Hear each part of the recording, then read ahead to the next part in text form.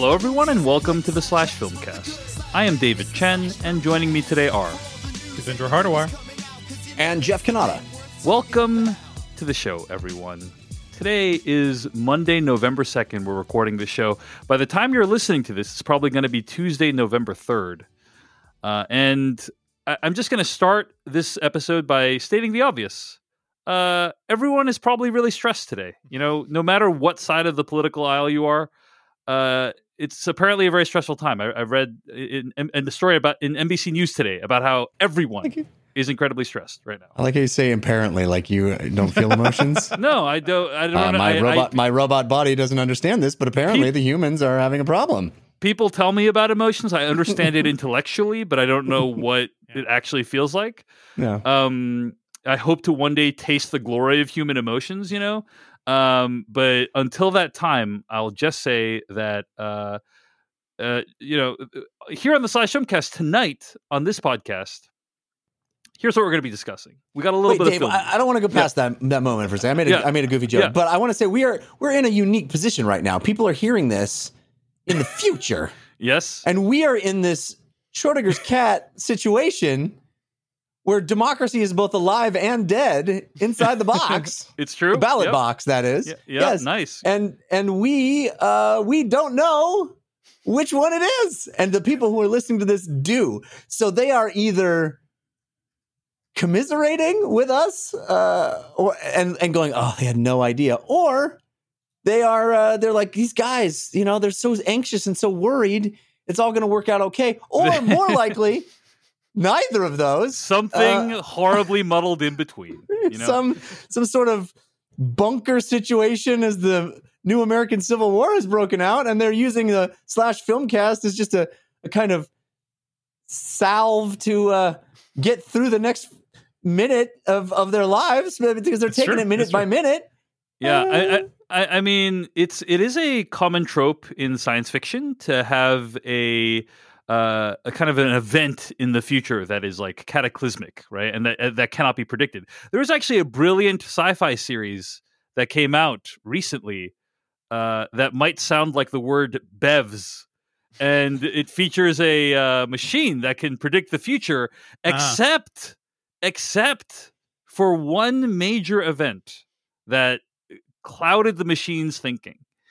And it feels a lot like that's what's happening with the election right now, in the sense that the election is this huge thing that looms large, where the impact will likely be felt for the rest of our lives, but we can't predict with any real confidence what is actually going to happen in the next week.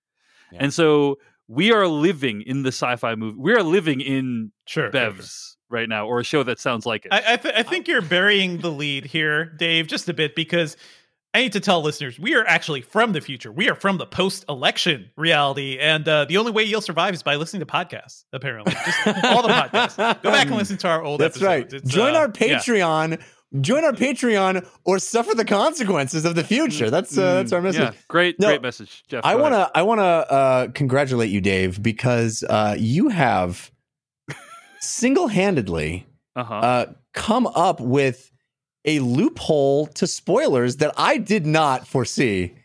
The sound-alike. Completely sidestepping the spoiler. No one could possibly get spoiled with a sounds like, right? I don't know. I think people are probably pretty angry at me right now, to be honest.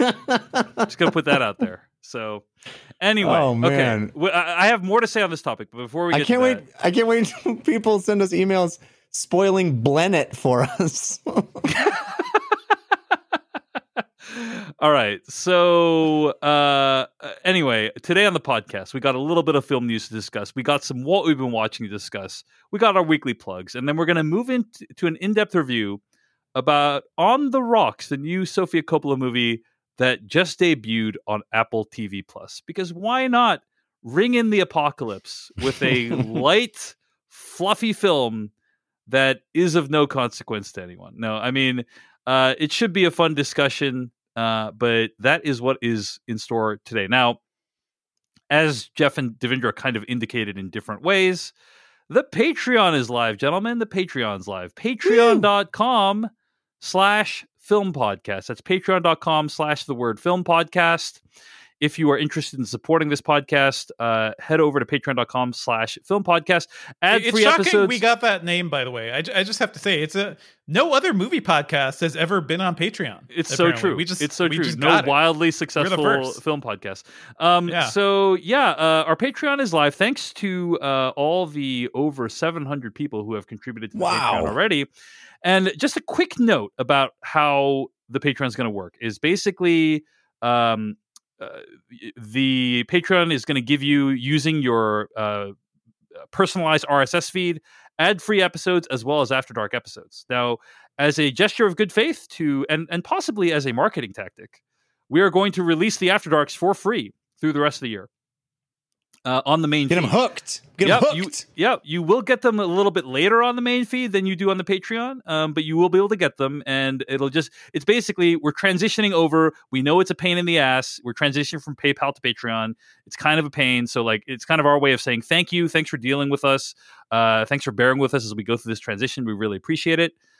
Now, typically, what we would do to record the After Dark is we'd record the main episode and just go straight into the After Dark when we are desperately tired, our brains are struggling for oxygen, and we basically have nothing new of interest to say. That's when we typically record the After Dark, right? That's why you're our salesman, Dave. Doing good. Yep. That's generally how we do the After Dark, and that's generally how we will do the After Dark in future weeks that aren't this week. However, as we've just discussed, this week there is an event happening, to quote M. Night Shyamalan. There is an event of major import. That's the election. And we weighed a few options. We thought about, okay, should we record the After Dark and release it? We usually release the After Darks on Friday or Saturday. Should we record the After Dark and release it Friday or Saturday? If we record it on Monday night, whatever we record, whatever it is, will be hopelessly out of touch with whatever has trash. occurred. It's pure trash. It's complete garbage, even more so than the normal podcast. Right? Frustratingly uninformed content. Yes. It would be like, I don't know, if you ran a video game podcast or something, and then you recorded an episode, and the next day Microsoft purchased Bethesda. Yeah. Only an idiot would do that. Only an idiot, grossly unprofessional. Basically a disgrace to what your profession is. You know what I'm saying? Yes. Only a moron would do something like that. So rather than do that, what we're going to do is we have actually scheduled a separate recording date for the After Dark. It's going to be after the election.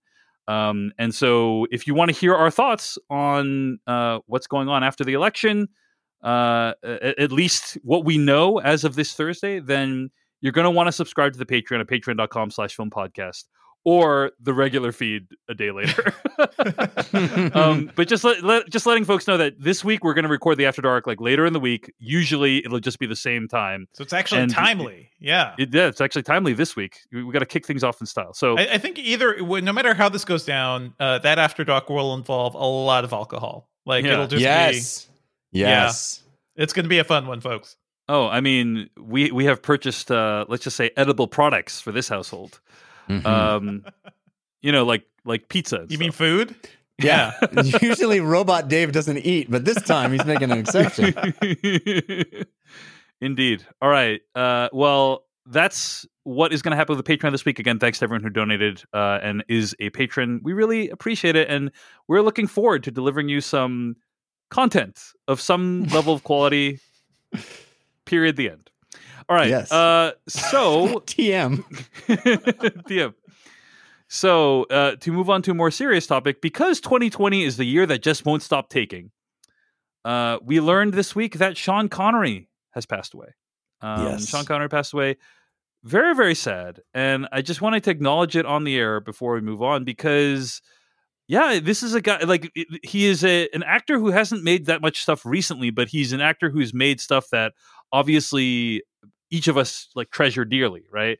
Definitely. I think he's definitely part of the way I his roles in the James Bond movies are how I started to understand kind of classical notions of masculinity, as an example, right? For better or worse, yeah.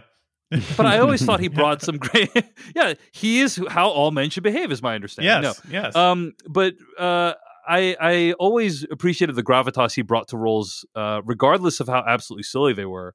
And so why don't we start with this exercise, and then we can talk a little bit more about him. But like, favorite Sean Connery movie? I want to ask each of you, and I thought a lot about this. I mean, obviously, There's a lot to choose from. So many to choose from. So many to choose from. I mean, I know many of you are probably thinking Entrapment, that robbery movie with Catherine Zeta-Jones, but Of course. I mean, we can't all pick Dragonheart. It's true. It's true. I actually really or like Finding Dragonheart. Forrester. I mean, come on.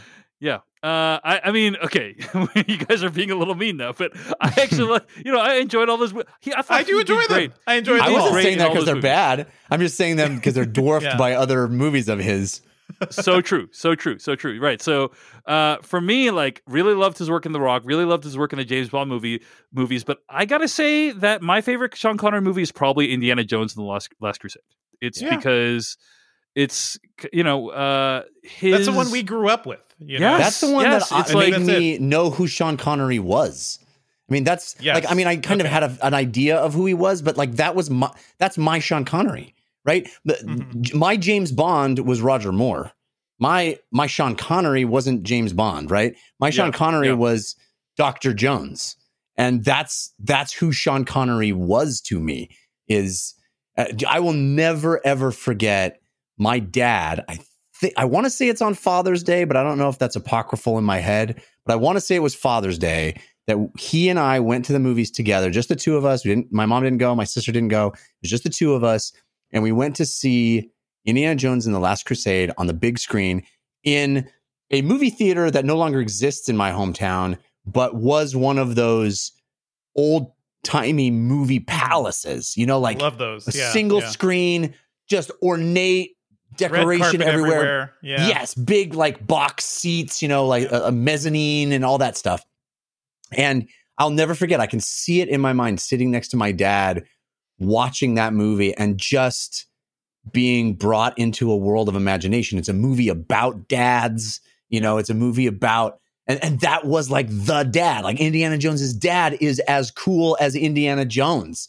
And really, who else could you get to play that? Like that was the only person that you could cast as Indiana Jones's dad. And it was perfect. And he was so perfect. And he didn't need to be, the alpha, right? He got to sit in the sidecar and clutch his umbrella and his hat. And it was such a perfect performance. I don't know. For me at that age, that he was everything. And I loved it. Yeah. And also that movie was on TV all the time. So among the like family friendly Sean Connery movies, I feel like that was among the rare ones during the 90s at least. And I grew up with that. I watched that a ton. I'll have to say though, my overall favorite, there's so many. I love him in The Hunt for Red October because that feels like that character is just, that's pure movie. nobility. It's pure like, man, he's doing the hard thing and you think he's kind of the villain at first, and like, man, that movie just works on so many levels. But I also have to say I love him for when he goes genre and isn't ashamed of it. So freaking Highlander, it's not a great movie, but I genuinely love it. And hey, he looks ridiculous in Zardoz, but he freaking committed to that movie. Like that's professionalism. So I love him forever for these sorts of things. And yes, Bond, I'm not sure what my favorite of his is. I think like Goldfinger is the one where it kind of encapsulated everything about him. Yeah. But he's like, talking about culturally relevant. I mean, this is a guy who was not only somebody that was obviously very admired and very imitated, but like even people that imitated him, like the imitations became beloved. On Celebrity Jeopardy. Right. The fake Sean Hammond. Connery, right? Yeah. Daryl Hammond, Sean Connery in Celebrity Jeopardy was incredible, and like I remember like that being a part of growing up with like the idea of Sean Connery as well. So he was just there's nothing like it. Now let me take you guys down a rat hole here with regards to Sean Connery, and what almost could have been. But do you guys remember that when Skyfall was being made, there was this character in Skyfall called Kincaid. Yeah, old guy for no reason in the house. Yeah, Yeah, and apparently Sam Mendes considered casting Sean Connery as Kincaid in Skyfall, which would have been pretty remarkable. It would have been like, I don't know that we've seen like two Bonds in a film before, right? In the same Bond film. But man, that would have been amazing. But according to Sam Mendes, like, it's problematic because it would take you out of the movie. Connery is Bond, and he's not going to come back as another character. He's been there. So it was a very brief flirtation with that thought, but it was never going to happen because I thought it would distract, end quote. But I don't know. Distract you in a Bond movie? That. No, his Bond continuation is The Rock. Like for me, in my headcanon, that is what happened to James Bond, at some point in the 90s, and The Rock is the follow-up to all of his Bond movies. Still my favorite Michael Bay film, I think. Yeah. The Rock is. Because it had that perfect combination of all of Michael Bay's fetishes, like the U.S. military, slow motion action, like all this stuff, combined with Nicolas Cage being the most Nicolas Cage ever, or not the most, obviously not true. That's probably Vampire's Kiss, but like Nicolas Cage being really, really out there, like a great Nicolas Cage action performance coupled with Ed Harris, Sean Connery in that movie. I mean, that's just an unstoppable trio right there. It's insane. And also the stories we're just getting like from people who've worked with him. Like there, I forget who tweeted this, but somebody said a character actor they worked with on The Rock at some point, like Bay was trying to direct his acting, and Connery said something like, "Don't you have a bridge to blow up somewhere?" It's just like, fuck off and let the man act. Okay. That's awesome. There's a story that Brian Koppelman told about Sean Connery working with Brett Ratner. Yep.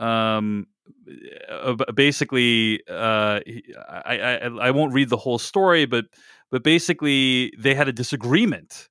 And Sean Connery asked the director, who apparently was Brett Ratner, like how he was planning to shoot an action sequence. And Brett Ratner says, "I'll use movie magic."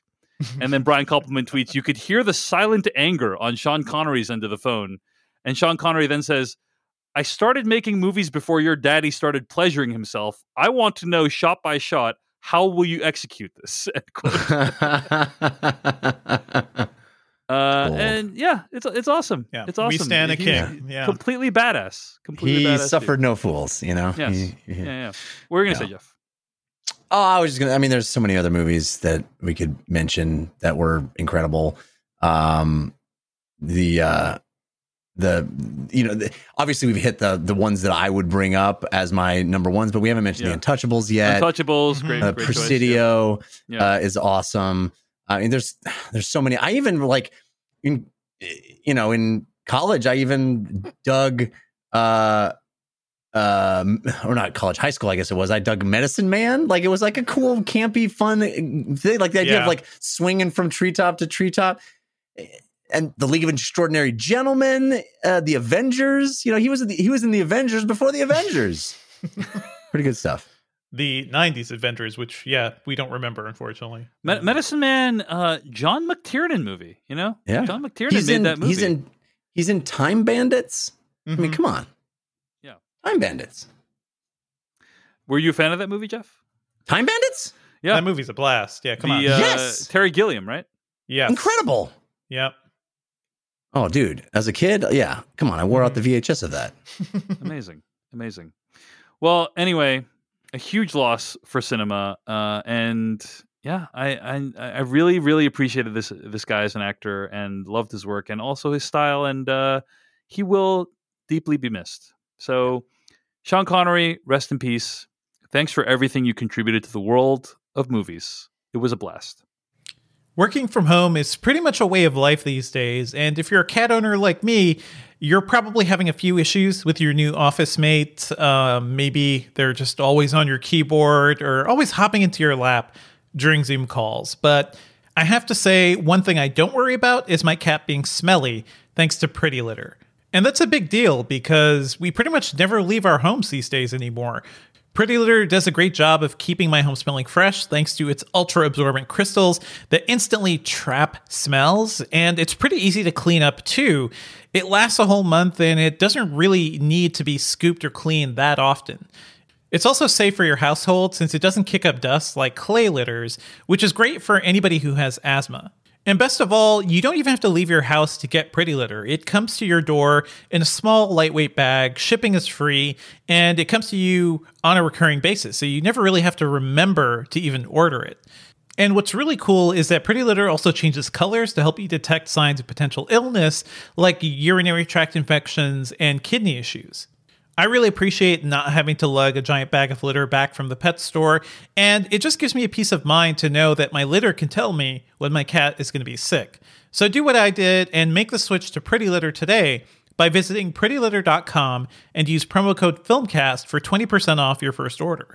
That's prettylitter.com, promo code FILMCAST for 20% off. prettylitter.com, promo code FILMCAST. All right, let's move on to what we've been watching this week. I want to talk about How To with John Wilson. Have you guys heard of this this show? Yeah. On HBO Max. Have you seen it yet? No.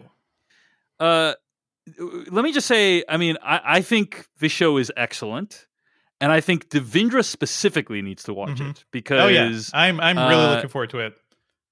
It's hard to describe what this even is. And if you actually watch the trailer, like that's trailer, also how people describe me. So but like the trailer is about how they couldn't figure out a way to advertise a show, you know, and so.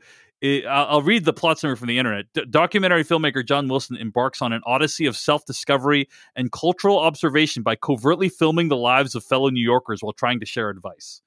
So the structure of each episode is it's how to blank. So how to make small talk, how to put up scaffolding, like literal scaffolding in New York City, like the scaffolding that you walk underneath when you're next to a building. Yep. And so every episode is kind of a how-to. But what is extraordinary about it is that the dry style in which the director John Wilson narrates everything is very kind of, he's just basically like incredibly socially awkward.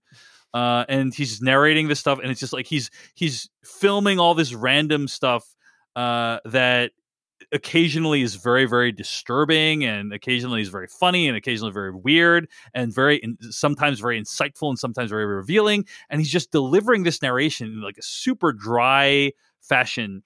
Nathan Fielder is an executive producer on this show, and it very much feels like a Fielder influenced project. How many of you guys watched Nathan For You? Jeff, did you ever get on the Nathan For You train?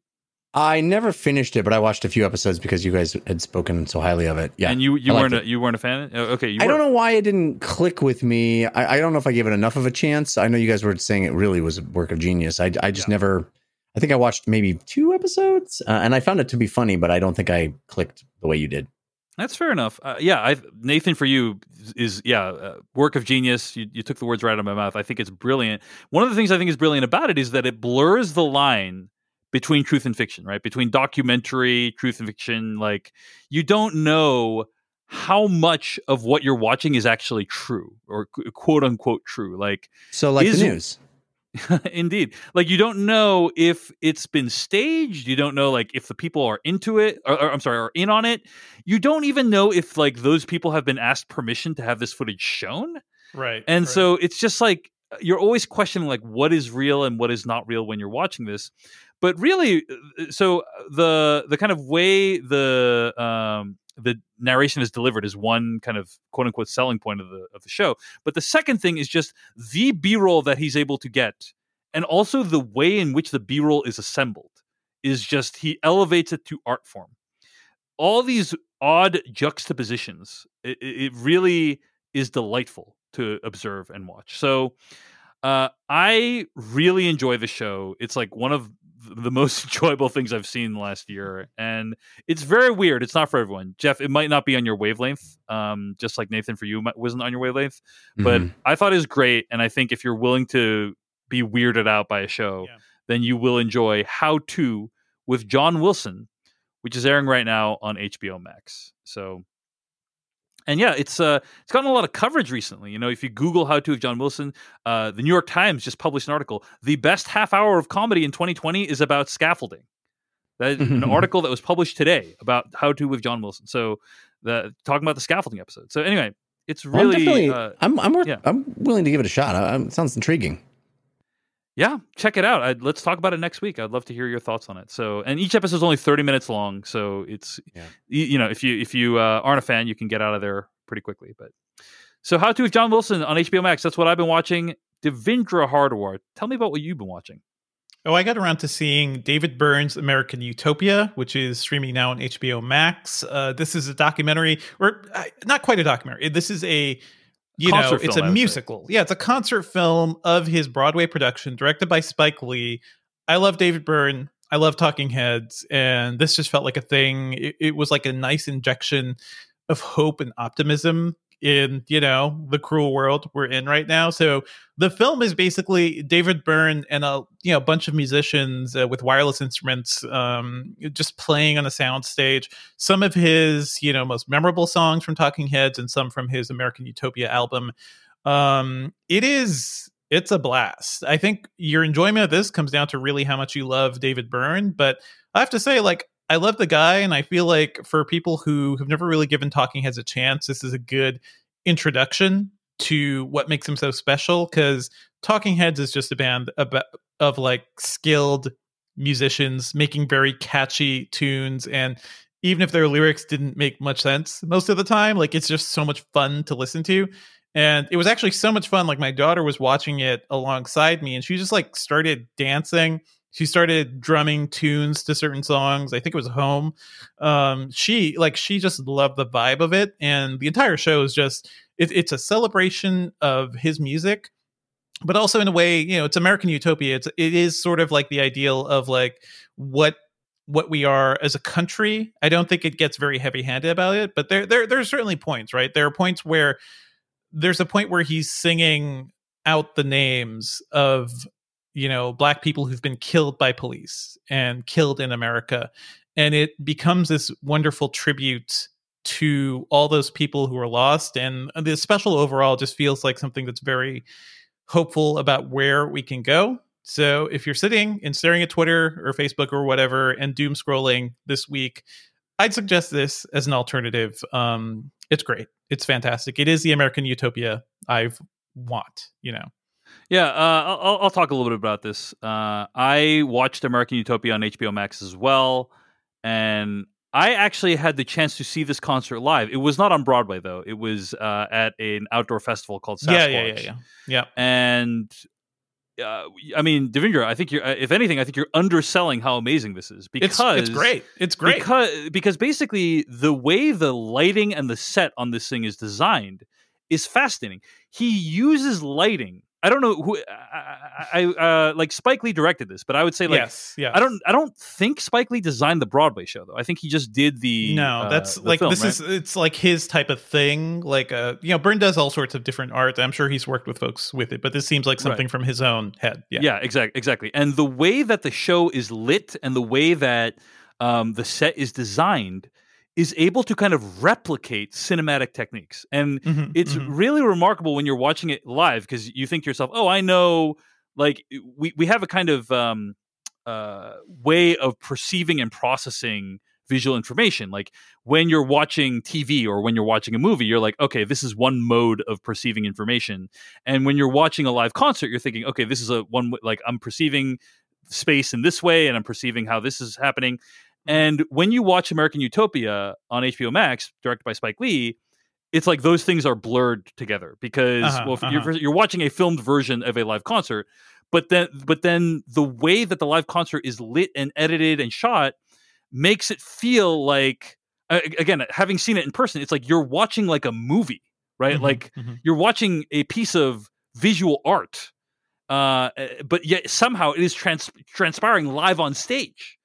And so it's really remarkable what he's able to do. And I think when I watched it live and then I heard there was going to be a concert film, I thought, okay, best case scenario, this concert film captures part of the magic of seeing this thing live. And I think it does that. It's hard to capture the exact magic, because again, watching it live, you're like, this is amazing. It's like I'm watching this in a TV, but it's live. And I know I'm sounding almost incoherent in describing it, but that's the best I can describe it as, is it's like you're watching something that's ultra designed. That's as an example, sometimes the stage will divide itself into little sections, right? And it's like, you're watching like the stage become a metaphor for whatever the song is trying to say, and it's like it's remarkable. It's remarkable. So it's really interesting visually, and the tunes are a delight, and it's very creative. And I think the concert, like the direction of the actual special, is very good. The thing you don't want to do for this special is destroy the magic of what the live show was, and I think this special retains that magic. So that's great. Anyway, American Utopia, I had a great time as well. Check it out, and if you're a fan of David Byrne, you will love American Utopia. So it's on HBO Max. All right, so Devindra, you've been really, really busy as well, right? I have. So I haven't had much time to watch many things because I have in my house the 2 next generation consoles, and I can't. It's crazy. It's crazy. It's amazing. You have the PlayStation 5 and the Xbox Series X. Yeah. We don't usually talk about video games on the podcast, but Jeff obviously hosts a video game podcast. Sure. I am very into video games. Yeah, and I am these very devices excited. They're media devices too. Like they're all relevant, you know, and they're fine. They're cool. How dare you? It's fine. I can only say so much. I have exactly 2 things to look forward to this year, Devindra. Yeah. So let me ask you this, Devindra. Like, do you feel special at all that you're one of maybe a couple dozen people in the country that has one of these right now? Like, it's like my literally job to there are do millions of stuff. people. There are literally yeah. millions of people that want the devices that you have right now in your house. Yeah. And in fact, millions more that can't even pre-order it. I'm one of those people. I want to pre-order. I literally don't have the option to pre-order it right now because they're all sold out. Yeah. So do you feel like do you feel special? Do you feel nervous at all that you're like, someone's going to break in and take these things or something? Like how does terrifying. it feel? I mean, these things are not like top secret, military things. Like they're really cool consumer hardware. If you have recently bought a new computer, like you two gentlemen, you currently have much more gaming power, underneath your desk. So, these consoles are going to be fine. I can't talk too much about them. I can't say like basic stuff about the design and whatnot. And just as boxes, as devices that sit in your entertainment center, they're both very wild, right? Because they're huge. They're huge. The Xbox Series X it is straight up a PC tower. It is kind of a miniaturized PC tower. I cannot fit it vertically anywhere, but it fits nicely horizontally next to my like center speaker. So that's fine. The PlayStation 5 is enormous. It looks so unmanageable. Big. It looks unmanageable to me. Insanely big. It's also a shape that's like a plastic egg where you don't know how to like which way is up. It's hard to tell. It's hard to tell which way is up either in vertical and horizontal mode, and it requires a stand because of the weird ass shape. So to like just keep everything stable. So I can't say like from the basic hardware design, I'm very much preferring what Xbox did, but have to say the controller on the PS5 is phenomenal. It is something that I think we're going to be talking about for a while, just because they did some really cool haptic stuff and some really cool tech where they can add resistance to the triggers. So the console ships with Astrobot. I could talk about one level of that, and that one level called Cooling Springs just really sells what is so transformative about this controller, because you can feel everything. You can feel like the difference in surfaces as you're walking around. Like if you're walking on sand, I heard like if sand, you can feel sand through the controller. You can feel it's like a little sandy. It's a little rough. Don't put if you're walking sand on in your metal, controller, Dave. Well, it's just there. That's the magic of what's happening now. But yeah, if you walk on metal, you walk on wood, it just feels different. The resistance of the controller is kind of just, it's surprising. Like when that game turned on, the controller kind of shakes a little, and it's almost like it's grabbing your hand the way it moves. So I found that kind of shocking. I hope to see more developers taking advantage of it, and I'll have more to say on this, down the line. Reviews are incoming. The hardware is really cool, folks, but if you have a gaming PC, you've already got much better hardware, so it's fine. It's fine. These aren't the things. They're not gonna change your life or anything, but they're very cool upgrades over the last gen. From what I've seen so far. What's also interesting about this is like these are probably the last consoles that will have Blu-ray players in them. right? Yeah, like yeah, if future probably. consoles Some come of them out, like, don't. I gotta, yeah, some of them don't. I gotta SKUs that don't. They have SKUs Yeah. that don't, but if there is ever another generation after this, my guess is they probably won't have Blu-ray players. So this is kind of the swan song for Blue. And I'm just saying that I don't actually know any information. Like I don't have any inside info, but like this is probably the swan song for physical media players on consoles that are widely distributed. I mean, I go even further. Like this may be maybe not the last actual physical consoles you'll own that are underneath your TV, but we're getting close to the point where, you know, game streaming could actually be a big deal, and that's something everyone's building towards. So Right, yeah. the future of media is really fascinating right now, especially when it comes to games. I think these things are really cool, but I have to say the system I'm really intrigued by is the Series S, which I don't have because that thing is super. Somebody else on our staff is reviewing that, but that thing is cheap, and for a lot of folks, will deliver like all the gaming you kind of want or need, even if you have a 4K TV. So that's going to be an interesting side by side, and yeah, I'm interested to see like where this generation goes. There's a lot of cool stuff happening right now, and at least like, you know, we're getting 4K standard with these systems, and maybe more higher frame rates and stuff, and that's all going to be really cool. Check out my reviews later. Soon at Engadget, you'll see. All right, I'm looking forward to it. Jeff Canado, what have you been watching this week? Well, you guys talking about American Utopia reminded me of something else I wanted to mention, which is I had a chance, I had the joy of watching a live streamed concert for my favorite band, The Midnight. They did a special concert on October 30th. I think it's still streaming if you go to midnightofficial.com. I love The Midnight. It is legit my favorite band right now that Prince is dead. It's The Midnight. And my family loves it. My kids love their music. We streamed it in the living room, dancing around. Their sort of synthwave, wonderful, sort of a retro sound. But their new album is they're fantastic. If you haven't heard me talk about The Midnight before, just listen to their music, search for The Midnight. Their newest album is called Monsters. Actually, there's one, they did a Halloween album on Amazon Prime streaming. But Monsters is, I think, their best album. It's amazing. It's their newest album. Anyway. Am I making up that they listen to the Slash Filmcast? Is that well? That's what I was just about to transition to, Dave. I always step on your transition, Jeff. I'm sorry. Go ahead. Yeah, I know you enjoy that. You get some joy out of that. I relish it. I just got a dopamine hit just now. You're welcome. The Tim McEwen, who is half of The Midnight, just became not only a Slash Filmcast listener, but a Good Sit patron. Oh, he's a patron of the show at the Good Sit level, and he called me specifically to tell you guys that he is now our boss. Oh no! So bold. He wants us. Yeah, he wants us to be very well aware that he is now that he and about 700 other people are paying to be our bosses. They're paying our salaries. They're our bosses, and he is going to relish that power and use it as however he wants. So, all right. There you go. Look forward to that. So that's the Midnight concert. Jeff, what else have you been watching this week? I also checked out the new Netflix comedy special, Sarah Cooper, Everything's Fine.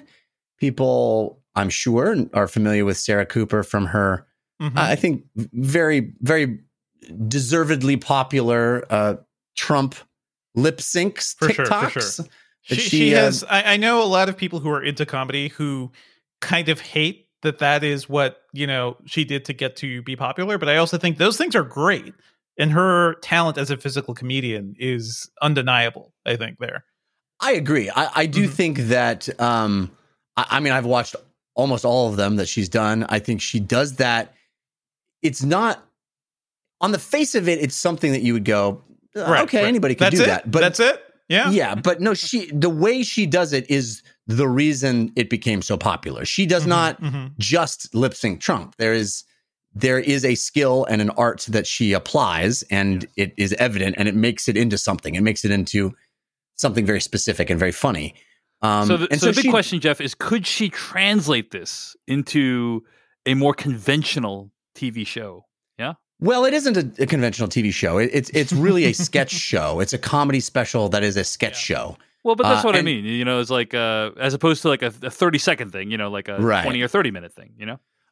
My answer to that is no, but I don't necessarily. She had a lot of help. There are a lot of cameos in this. There are a lot of very, very famous people. Because it was so Everything's Fine was directed by Natasha Lyonne, and I'm sure she like helped bring on a lot of these. I think it's like executive produced by Maya Rudolph and Fred Armisen, and they're both in it. They're both in it. Yeah.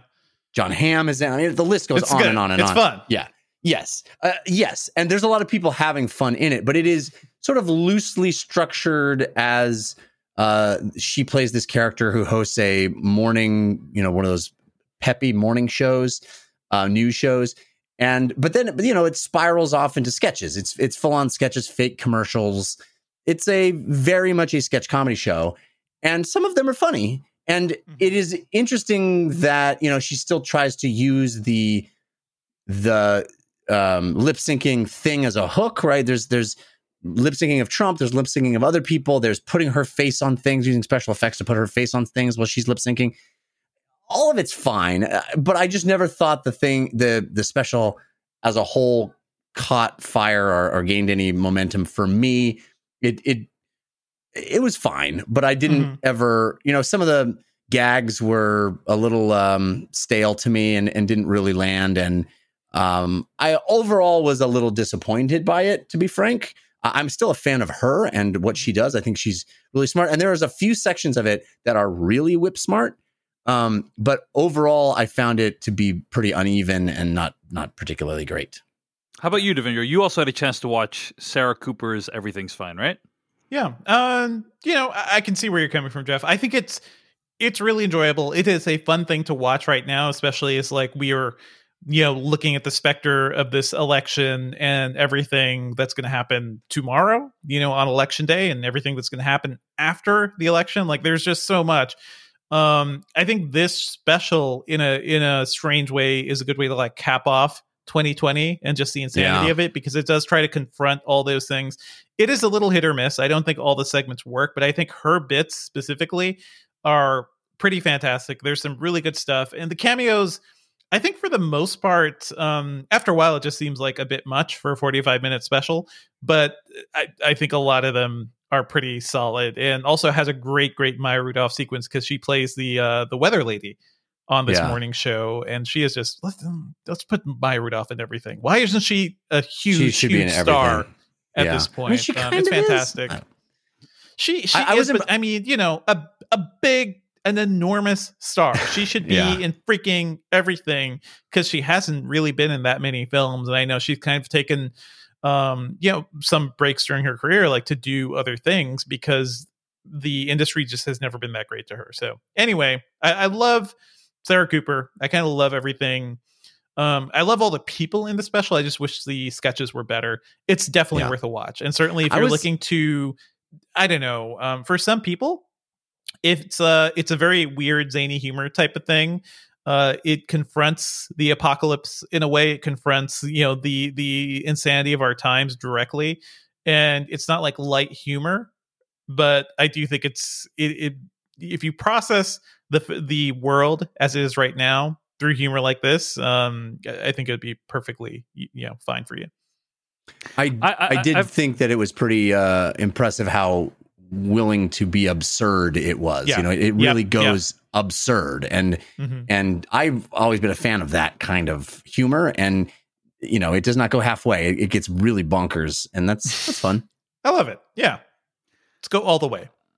I'm glad you enjoyed it. I've heard some rough things about this show, to be honest with you. I think probably the least charitable thing I heard was it feels like a personification of the Bart Gets Famous episode of The Simpsons, where he gets famous because he accidentally says the phrase "I didn't do it" live on TV. Do you guys know what this episode is? Yeah. But let me just say, I've seen a lot of the I know people who are doing comedy too, and it's just like, a lot of those criticisms are just like so tired because they're devaluing like what she does beyond the Trump stuff. So that's all. I'm tired of seeing that. For sure. There's a lot of jealousy out there. Like well, anyway, she is a working comedian that's been doing this for a long, long time. She's not just some nobody who just all of a sudden started TikToking Trump people. It's true. I bought Sarah Cooper's book, actually, which I found was very amusing. It's just Trump's words written out. It's just transcriptions of Trump speeches. No, it was called 100 Tricks to Appear Smart in Meetings. Yes. Which I own and have gotten a great deal of enjoyment out of. When I because you're using it as an actual instruction manual, right? I use it actually. I mean, some of these things are actually really good. Let me read some of these to you, if I may, because it is frightening how many of these actually work in real life. I'm just going to put this out there. I'm going to say that none of these would work at the current company that I work at right now. But I'm not saying that they might have worked at previous companies I've worked at that shall remain nameless. Okay. But here are some of Sarah Cooper's 10 tricks to appear smart in meetings. Number 2, translate percentages into fractions. If somebody says about 25% of all users click on this button, quickly chime in with, so about 1 in 4, and make a note of it. Everyone will nod their head in agreement, secretly impressed and envious of your quick math skills. People actually do this stuff. That's great. I'll just read one more. Number 7, pace around the room. Whenever someone gets up from the table and walks around, don't you immediately respect them? I know I do. Walk around, go to the corner, lean against the wall, take a deep contemplative sigh. Everyone will freak out and wonder what you're thinking. She used to work at Google, so I wonder how much of this is just like actual what works at Google type 100%, thing. 100%. Anyway, I'm glad you enjoyed it. Sorry you didn't enjoy it, but the show is Sarah Cooper. Everything's fine. And I agree with you. She is very, very talented. Hey, let me tell you about our sponsor, BetterHelp. This is something that both my wife and myself have been grateful to have. If there's anything that is interfering with your happiness or is preventing you from achieving your goals, maybe you want to talk to a licensed professional therapist. It really can help. It really can feel good. And you can start communicating in under 48 hours. Now, this is not a crisis line. This is not self-help. This is actual professional counseling that is done securely online. And my wife and I have both taken advantage of this. This is a stressful time. This is a hard time. There's a lot of darkness that she and I have both been dealing with, a lot of real stress. And it's nice to have someone that you can talk to on your own time, in your own space. You get a much wider range of counselors that you can choose from because you're not tied to people that just happen to be around you. And if you find that the therapeutic match that you made initially is not the right one for you, BetterHelp makes it easy and free to change counselors if you need. This is more affordable than traditional offline counseling, and financial aid is also available. BetterHelp wants you to start living a happier life today. So visit their website, betterhelp.com/filmcast. That's BetterHelp, and join over 1 million people who have taken charge of their mental health with the help of an experienced professional. In fact, so many people have been using BetterHelp that they are recruiting additional counselors in all 50 states. So just for /filmcast listeners, get 10% off your first month of BetterHelp at betterhelp.com/filmcast. Hey everyone, if you're like me, you're probably feeling a bit stressed and anxious about just everything going on in the world these days. One thing that's been helping me through this is Feals. It's premium CBD that's delivered right to your doorstep. It naturally helps to reduce stress and anxiety, helps with sleeplessness. For me, it really helps me when I have trouble sleeping when the news just gets too crazy. It's super easy to take. You just place a few drops under your tongue and you'll feel a difference pretty quickly. And what I like about Feals is that they give you different choices for dosages, so there's room for you to experiment and figure out what works best. They also offer real human support, so you can actually talk with a real human on the phone to figure out which dosage is best for you. And one of the best things too is that it's all natural. There's no high, hangover, or addiction. So you can join the Feals community to get Feals delivered right to your doorstep every month, and you'll save money on every order. You can pause or cancel at any time. And I'll just mention something quickly from their website. Representations regarding the efficacy and safety of Feals have not been evaluated by the Food and Drug Administration. It's not intended to diagnose, prevent, or treat any disease. Even without that official label, Feals has me feeling my best every day, and it can help you too. Become a member today by going to feals.com/filmcast, and you'll get 50% off your first order with free shipping. That's FEALS.com/filmcast to become a member and get 50% automatically taken off your first order with free shipping. Feals.com/filmcast. All right, let's move on to weekly plugs. We're going to do weekly plugs. Let's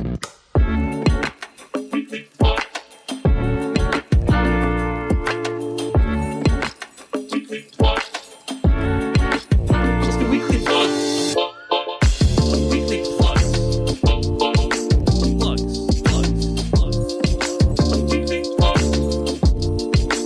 Let's do weekly plugs.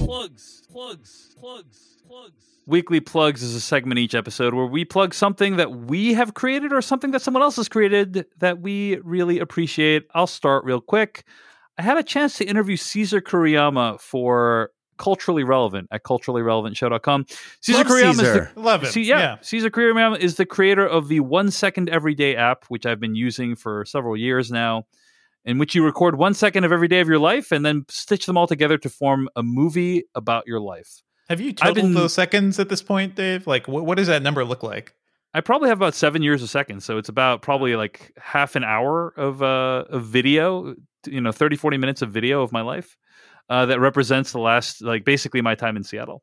Mm-hmm. Nice. It is a super meaningful process to do the 1 second everyday thing. I'd strongly recommend it, and I had a great time talking with Caesar about how he formed his company and also how his company is adjusting in the middle of a pandemic. I mean, 1 second every day, you generally shoot and share these videos because you want to like share how like awesome your life is and all the great things happening in your life, and how you're going out and having all these great times. And it's different in a pandemic. And so we talk about that on Culturally Relevant. Yeah. Culturally Relevant is the podcast. Check that out at. Okay. Devindra, what's a weekly plug you have? It's all console all the time right now for me. So I'd recommend the last episode of the Engadget podcast where we talked about the Xbox Series X and PlayStation 5 and gave some early impressions. I chatted with Jessica Condit, who covers video games at Engadget too. We both have units, and we were able to just have a really good conversation talking about how we feel about all these things. Get ready to flame me, Sony fans. I don't know, just because I don't like the shape of the box. But hey, it's a fun conversation. Go check it out, and we will have a lot more coming soon in Engadget. All right. And how about you, Jeff? We'll stay on that video game tip, and I'll tell you about the most recent episode of my video game podcast, DLC, episode 363, with special guest Alex Amancio. He is one of the people that helped make the Assassin's Creed franchise at Ubisoft, helped make Far Cry 2, which I think is still the best Far Cry. And he left Ubisoft to make his own company, Reflector Entertainment, partnered with one of the creators of Cirque du Soleil. And they are making a game that was announced at Gamescom last year called Unknown 9. The thing that's so fascinating about that game is that it's not just a game. They're doing an entire cross-media franchise with it. It's going to be a comic book and a TV series and a movie and a podcast, all the same universe, all shared stories, and all shepherded by Alex. And I think he is one of the best guests we've ever had on DLC. And I say that knowing that both of the people I'm talking to have been guests on the show. Yeah, well, I mean, you said he is one. I get it. He is one of the best guests, of which we are also one of the best guests. Better, let's just say he's in an echelon that is not currently represented in this conversation. Wow. I'm not computing this. Yeah. Wow. Okay. I'm going to remember this next time you desperately need a guest a few days before the podcast. If only Jeff knew somebody who could talk about these new consoles. It stings. Yeah. It stings. Speaking of which, what are either of you doing next Sunday at 7:15 p.m.? Seriously though, he is a fantastic guest. Really, really honest and open about the challenges of that, and talks specifically about the Cyberpunk 2077 delay and how delaying games works from a developer's point of view. It's a fantastic episode, and it just went live this morning. So check it out. It's 5by5.tv/DLC and episode 363. All right. Those are our weekly plugs. We also want to thank the people who donated to the podcast this week. We got some nice messages, too, from a couple people. First, this message comes in from Rob, who sent in a very generous donation. Rob from alternateending.com writes in, "Greetings /Filmcast crew. I was a late bloomer to the podcast medium, having started listening to Serial Season 1 back in 2014. Side note from David Chen, Serial Season 1, of course, the podcast that invented podcasting, right? Alongside, that tracks. Yeah. Alongside Mark Maron's WTF podcast, right? Yep. And Conan O'Brien. That's how it goes. Yeah. The three canonical podcasts that created the podcasting world. Yeah. After having my mind blown by how much I could enjoy audio-only content, allowing me to fill in the silence of long commutes and workouts, I went in search of a movie-related podcast to scratch my cinephile itch. Which sounds kind of gross. After being disenchanted with the majority of the film snobbery I was finding, I finally stumbled onto the /Filmcast. Here were three friends talking about movies in ways I could relate to and understand. While listening to the episodes, I found myself chatting in my head alongside all of you, and even audibly yelling in the rare instances I disagreed with you. I haven't missed an episode since. You all inspired me so much that back in 2017, my wife and I launched our own podcast to capture our he said, she said discussions from a film school dropout and casual moviegoer. We've since added a film critic to the mix as well. After compiling over 150 episodes, a listener recently told us that we inspired them to start their own podcast. It took time to think about that for a while. Here we are, 3 years later, paying the gift you all gave us forward to someone else. We wouldn't be here today without the /Filmcast. Since we always encourage our listeners to hit us up on social media, leave a rating on iTunes, or possibly donate if it in no way creates a hardship for them, I thought it was hypocritical that I haven't done the same for you. To make up for my long overdue contribution, please find included with this note a 5-year lump sum donation via a one-time PayPal, and be on the lookout for me as a patron going forward. I hope it in some way represents a fraction of the value you provided us. Keep up the great work. You never know who you may be inspiring." That's That awesome. comes from Rob. Thank you, Rob. What a lovely message from Rob. The only thing that I thought was a little bit of a bummer about that otherwise amazing message is this idea that we inspired Rob to start a podcast as somehow being a good thing. And We don't need more competition, Rob. I think it's Come more on. like the way he's describing it. Like we made him start a podcast, and then he made someone. Honestly, it's like The virus. it follows. You know, like the horror movie. Like you start a podcast, and then someone listens to it, and then like this horrifying naked man on a roof follows you around until you pass the podcast bug on to someone else. Mhm. Now this other person is has the thing following them. Doomed more like The to talk Ring. into a Yeah. microphone. Yeah, it's like the Ring. It follows. Yeah, like any Yeah. of those things. So 7 episodes. You know what Andy Warhol once said? In the future, everyone will have a podcast. it's true. It's so true. It's so true. Yeah. So on the one hand, Robert, you're welcome. On the other hand, we are so sorry about this. Period. Yeah. Okay. Also, we got a message from Jamie Scott from New York who donated and wrote in the following. I started listening to the /Filmcast after the 2016 election. My podcast feed was full of news podcasts, and after Trump won the election, I couldn't stand to listen to any of it anymore. I needed escapism, so I looked for entertainment and film podcasts to replace all my news podcasts. I listened to yours first, and much to my disappointment, you talked about the election for almost the whole episode. Yep, that's But what we do. you seemed like a nice group, so I persevered. Over time, the /Filmcast became part of my weekly routine. I'd listen to episodes up to the spoiler bumper. Then weeks or months later, after I have seen the film in question, I'd find the old episode and finish it. This was a lot more fun when you can actually go to the movie theater. I kept meaning to donate, but never got around to it. So here's 4 years worth of $2 monthly donations. Keep up the great work. By the way, I almost always agree with Dave, except for standing ovations. I'm English, and I really think they should be reserved for truly exceptional performances. So thanks to English. Jamie Scott Yeah. from New York for that message. Really appreciate that. And yeah, I would say that episode that we recorded after the election is probably one of the most, I'm not going to say it's our best episode, but it is one of the most remarked upon episodes that people like.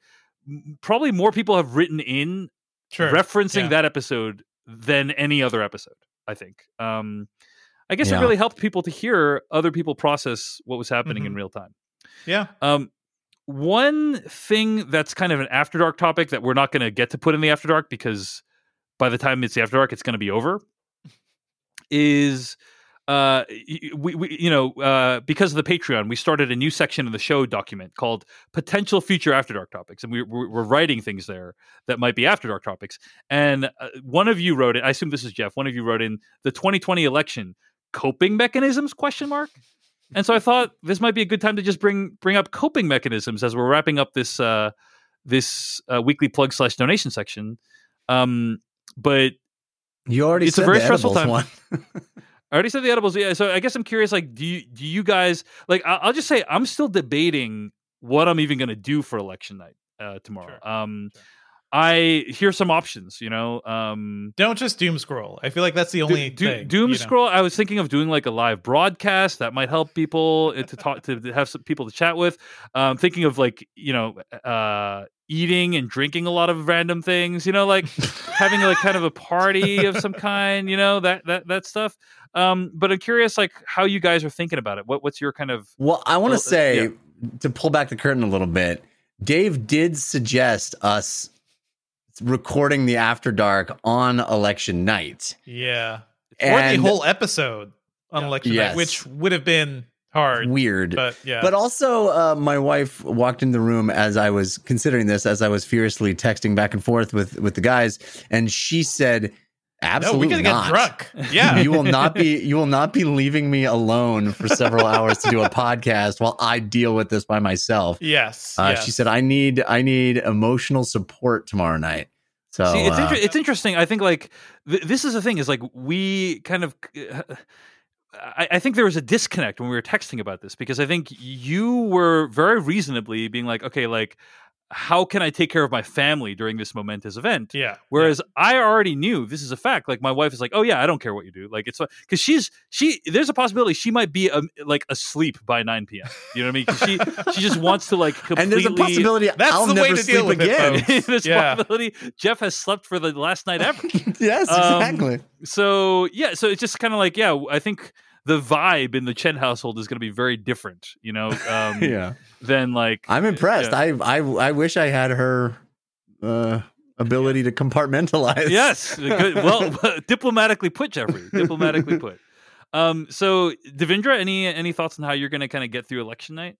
I feel like so there are healthy ways and there are unhealthy ways. My unhealthy way, which I could just kind of that's the reality of what I'm in right now, is just burying myself in work because I've been writing nonstop for days, and that's not going to stop until this week is over. So there are a lot of things happening. I will be doing a lot of work. And also, like I'm spending time with my baby, and I think that's the fun way. Like that's the bit of fun I can have in this hellscape is because I moved to Georgia to have a little more room and a safe area for my daughter to play and hang out and not be cooped up in a cold New York apartment because right now things are super cold in the Northeast, and I feel for everybody there. One nice thing about being in the Southeast is that it's relatively warm, and we can still go outside and do stuff. So I'm enjoying that and taking advantage of what I can. A lot of baby time. I do think maybe during election night itself, if I'm not working, I may just do the pop it every hour, just okay, where are we? What's going on? And then I'll go play a game or something or read a book and then pop in another hour. Because sitting there and staring at it just doesn't, it's not going to help anybody, find ways to distract yourselves. I'll still be curious about what's happening. I feel like that's going to draw me back in. But the most dangerous thing is to just sit there and stare at Twitter and, at the news commentary and try to figure things out from there. Well, I'm in a pretty terrible position because Wednesday is the dungeon run. Yeah. And I do a tremendous amount of work on Tuesdays to prepare for that show. There you go. But that requires focus and creative thinking and escaping into a fantasy world of my own creation. And I I've already told the cast, like, don't expect a lot this week because I'm just not going to be in the headspace to be able to create, this fantasy world. I wish I had that kind of ability to check out. I fear I will not be able to check out tomorrow. I will be mainlining the whole day. And I recognize that's not healthy, but also, I heard a great quote. Somebody was standing in line to vote, and the reporter came up to them and said, how long have you been waiting to vote? And the person said, 4 years. Yes. And yes. that's kind of how I feel. It's like, literally, this is the moment that I've been thinking about nearly every day for the last 4 years. And, I just don't know how I'm going to be able to not be on pins and needles all day long. Are you more worried or more excited, Jeff? Because I have to say, way more worried. I'm certainly worried too, but I'm not gonna like, jinx us or anything here. But I think things look sounds like that's exactly what you're about to do. for the non-Hellstorm. I'm excited to see who goes blue. I'm excited to see how this changes the shape. This is the first time you're living in a swing state, Devindra. Yep. Probably in the first time in your life. Georgia you moved to a has been a battleground. viable swing state for decades. Yeah. It seems like it's been a long, long time. Does it feel different? Does it feel different, like, to live in a swing state than not? Yeah, it feels like, okay, what I'm doing, I when we we voted early, I dropped my ballot off at the library, and that felt momentous. Like, it felt like a shift. It felt like you were actually doing something, because I've lived in New England my entire life, so it's like, now you can move everyone's back. gonna be Democratic. Yeah, you're done. You did what you needed to do. You can move back home. Mission accomplished. That was actually my secret. It was me and a whole bunch of people from New York. We all moved down to red states, and this was our plan all along. But no, I'm very excited to see what happens. And shout out to Stacey Abrams and all the work she's done to really spur voters on. She lost the gubernatorial election, a couple of years ago here, but it was in Georgia. Close. It was closer than anyone ever thought it would be. It was so stolen. It was straight up It stolen. would be more accurate to say she won the gubernatorial She election. won. Yeah. She did win. It was stolen, but she didn't just back down. Yeah. She got to work and she mobilized people, and goddamn, I feel it here. And there's an energy here, and I love it. So I'm hoping for Georgia. I'm hoping for Texas, which apparently looks incredible too. So I feel the fear, but I am leaning into the excitement of it all, because this is definitely going to be an election to be remembered for a long time. It's gonna have some lasting effects throughout the entire country. Yep. And like I said, it must be weird people. Yeah, people listening to this after this has already occurred. Yep. Yeah. Yep. That's why we wanted to record the After Dark after the election itself, so that different tone, hopelessly out of touch. What'd you say, Jeff? It'd be a different tone, no matter what. Yep, it'll be a different tone. I would recommend an article I read in the New York Times today by Charlie Warzel called "You're Waiting for Election Results. It's Agony. Here's what to do." I'll link to it in the show notes. And he gives a few tips here. One of the experts says, don't cancel, schedule. And they quote someone saying, lots of people tell me they're canceling everything during election week. And I'm like, no, please don't cancel. Schedule. If you have nothing to do, you'll only revert to worrying and obsessively consuming news. Mm-hmm. Just as many believe in prayer, here I believe in action. Vote yourself, help others to safely vote. But don't limit yourself to just one thing. Any activity that can provide a sense of control or agency will feel like a balm in this moment. Volunteer, start a craft project, cook, do something that reminds you life will go on. Another thing to do, don't deny your feelings. Mm-hmm. Don't deny that you're scared, and don't try to push those things down. Have someone to vent to, allow those feelings to come out somehow in a productive way. And another one, give yourself something to look forward to. Mm-hmm. Focusing on something desirable is a great strategy. It's not fiddling while Rome burns, said this guy named Mr. Markman, who's an expert in these kind of things. There'll be time to refocusing thoughts to. There'll be time to refocus thoughts to the election as returns come in. But planning and executing something you enjoy will reduce uncertainty between now and then. So, Jeff, maybe I'm looking at this article, Dave. Here's a weird one. Number 13. Buy a gun. That sounds like a weird one.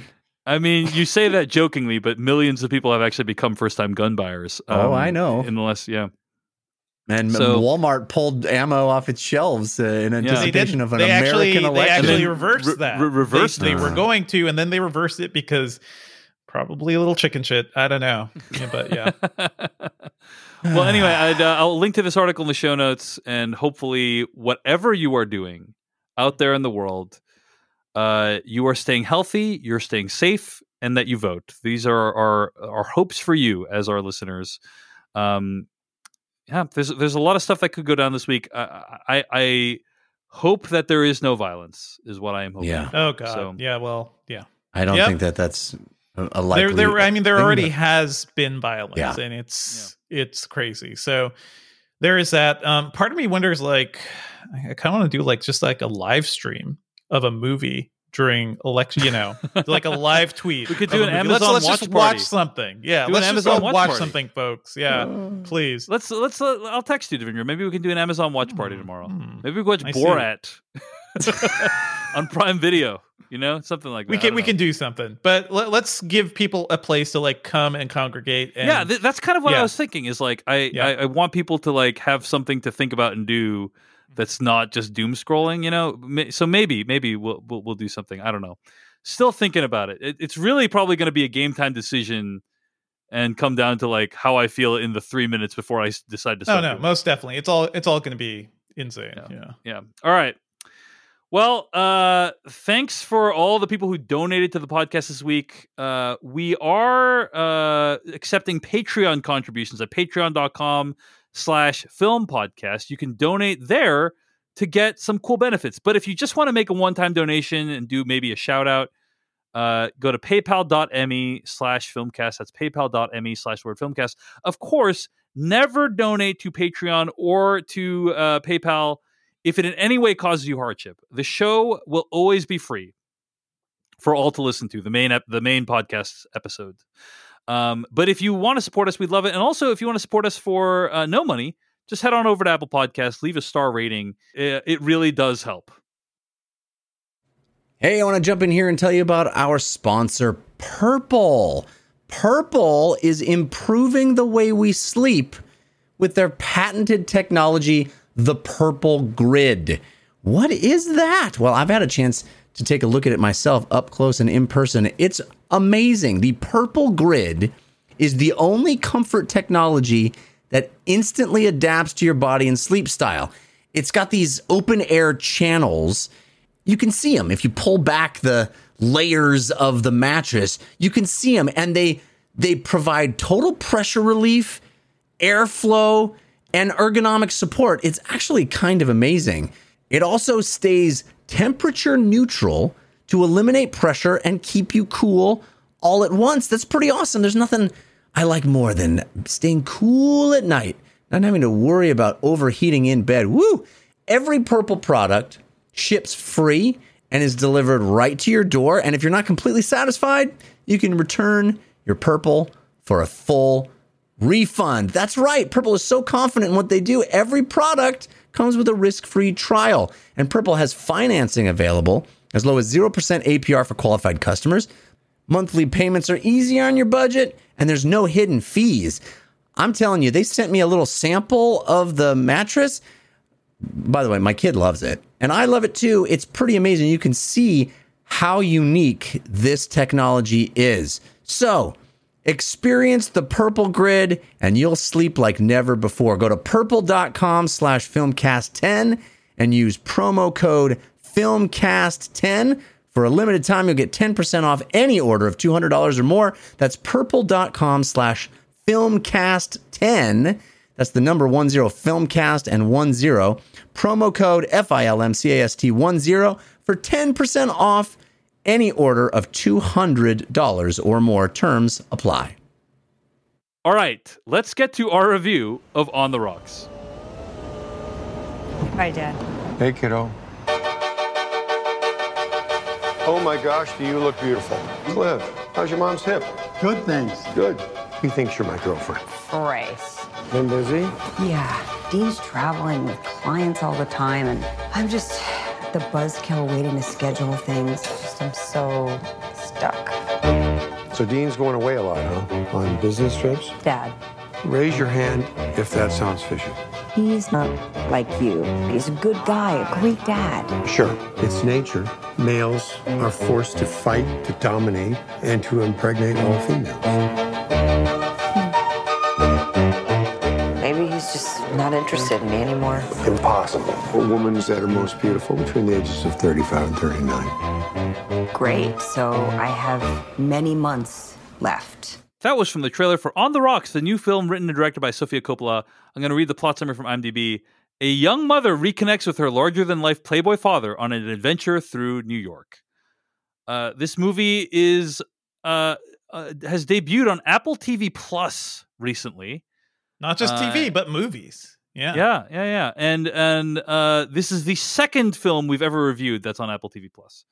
But we thought, hey, what a great way to record on the eve of the apocalypse. Let's review something light. Let's review something. Yeah. A title that is very descriptive about our entire democracy. Indeed. But, so, yeah. Devindra, I think you've been a fan of some of Sofia Coppola's work in the past. What did you think of On the Rocks? Did you feel like this movie really kind of was, like whenever you watch a Bill Murray film, you know there's going to be some fun times. But is it going to deliver on the emotional heft of something that Sofia Coppola is capable of? What do you think? Well, let me put it this way. This week I watched a Sofia Coppola movie about a woman who was uncertain about her career, thought her relationship might be falling apart, and spends the night with Bill Murray traversing a city as she tries to piece her life together. But enough about Lost in Translation. I mean, come on. It's obvious. Boom goes the dynamite. Boom goes the dynamite. Nice. It's I didn't even want to do it because it was so obvious is the thing. But I have to, if you're going to give me you hate this, yourself now. You hate yourself. I do. I feel dirty. But if you're going to give me this movie, I just I have to take the easy pickings. I think this movie is of a piece with Lost in Translation, but nowhere near as good, nowhere near as deep or as meaningful. It's a fun time. And I think what it does explore, it's nice to have Rashida Jones in a really meaty, in a good starring role. I don't think the part is particularly meaty. This is a movie about a woman who's exploring her life because she's a mom in a fancy Soho apartment in New York. She has two beautiful kids, and her husband, played by Marlon Wayans, is just always out working. She's beginning to suspect he's cheating on her. And that's kind of it. She's kind of lost her mojo in a bunch of ways. And Bill Murray is just this little, imp who just comes out and breathes some life into her dull life, I guess. I think he is fun, but it's Bill Murray being Bill Murray, as you'd imagine he would in kind of every situation here. It has an exploration of, I don't know, being a mom and being part of a family and seeing, getting older and seeing all that, seeing the things you kind of want drift away from you. I don't think it's particularly deep. And this movie does go some interesting places, and we'll talk about some of that in spoilers, where I think it hints at almost getting to a really interesting point around this Bill Murray character. And I don't think it quite hits that. It was an enjoyable watch. And I will say the one big takeaway for me for this movie is that, goddamn, I miss New York. I miss just walking around and seeing people on the street and hopping in a cab and going to, a bar that you've only heard about on in a movie or somewhere, or someplace, sitting somewhere where a Hollywood legend, once sat. I miss the vibe and energy of the city, and this movie is really full of that, and I kind of appreciate that. It's very much New York through, a well-to-do rich family, as is Sofia Coppola's kind of thing. But it's also the problems, I think, are pretty universal. It's a mom who's dealing with her husband not always being there, being frustrated because she is now more of a mom than a writer or somebody who is defined by her career. And that's all interesting. I wish the movie kind of went further. It feels a little too light, a little too fluffy, and with a little bit of a twist. It probably could have been deeper. But I think my big takeaway from this movie is I don't quite know this Rashida Jones character. I know how she defines herself through this relationship, but I don't know who she is.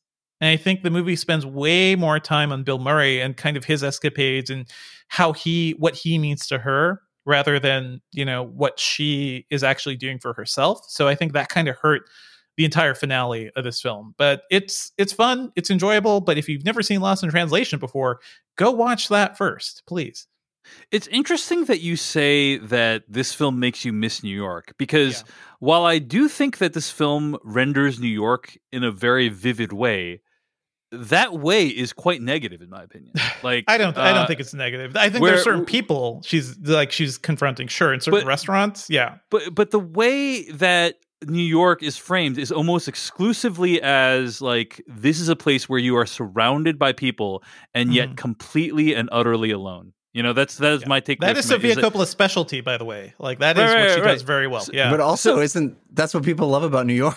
That's what people love about negative. New York. I guess it's in the eye of the beholder, I guess. But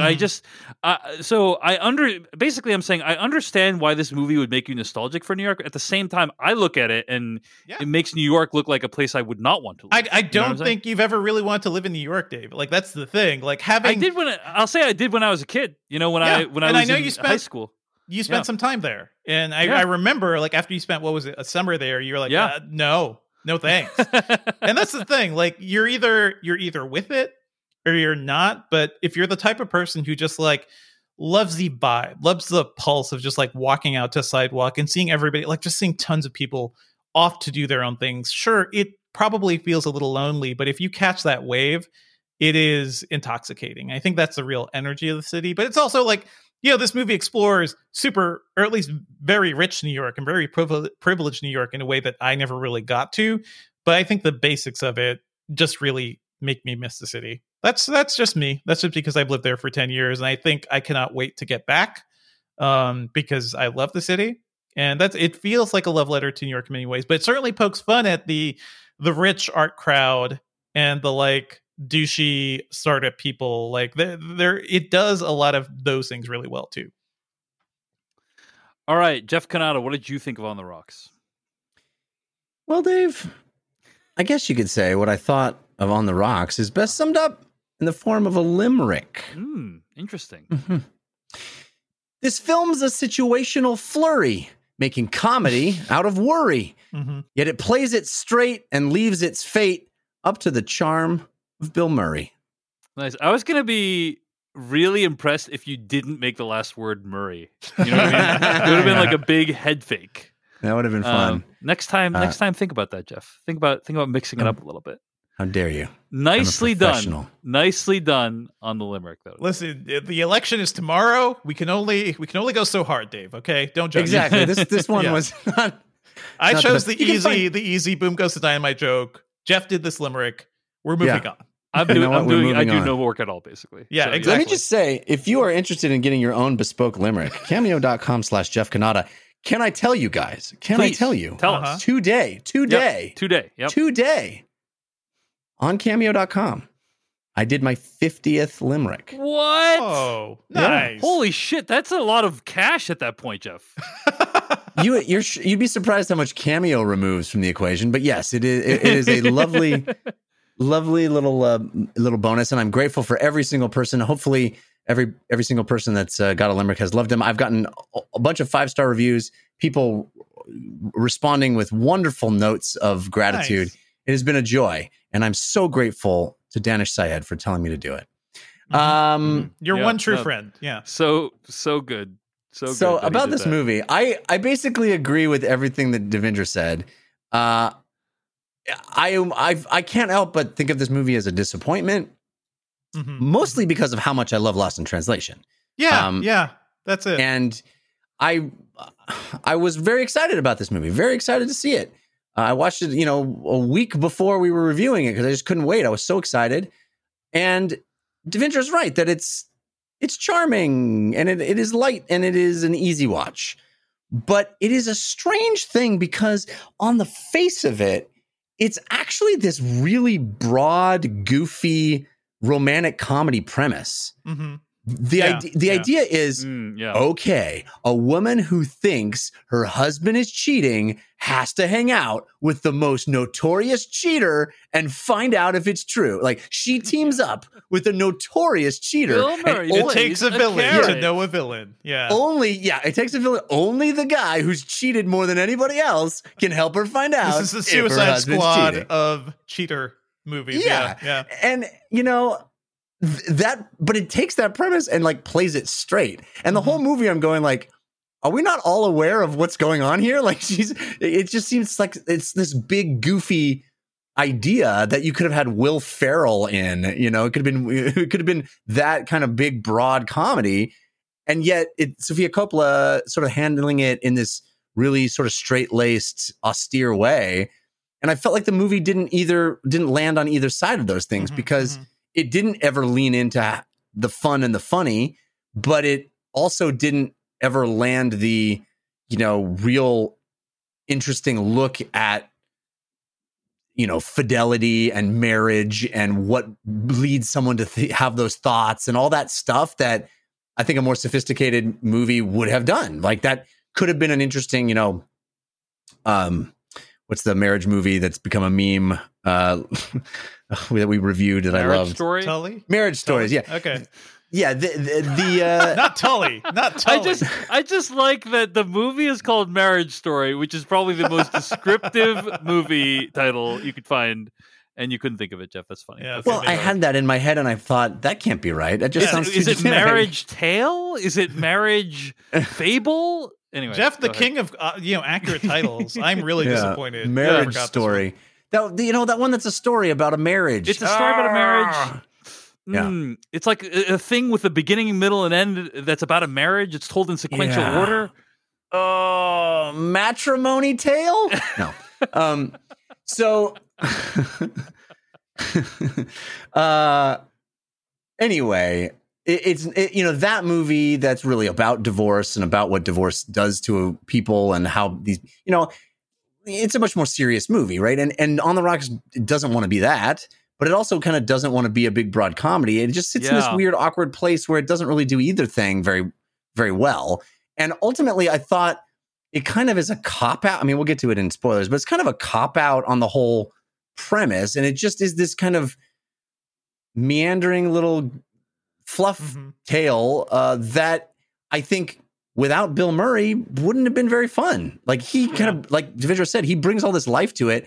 And, There's one scene where he just turns on the Bill Murray charm and charms a guy into loving him. And Oh, it's so great. Let's talk about it. Let's talk about it in the spoilers. And I love, I love Rashida Jones. I love Marlon Wayans. I think these are talented actors, but I think Rashida Jones is almost completely wasted in this movie. She's kind of sleepwalks she's not through doing it. much. Yeah. Yeah, and her character is just sort of this bland, uninteresting woman without much agency, and I just don't. She wants I don't to know. write. I get it. Yeah.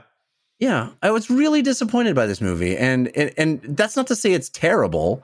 It just didn't live up to the movie that it is clearly invoking. Right? I mean, you have a Sofia Coppola movie with Bill Murray, and he's in New York drinking martinis on the. It's like, she what you're knows selling. what she's doing. Yeah, exactly. And I just, it is so inferior to that movie that it couldn't help but be disappointed by it. Mm-hmm.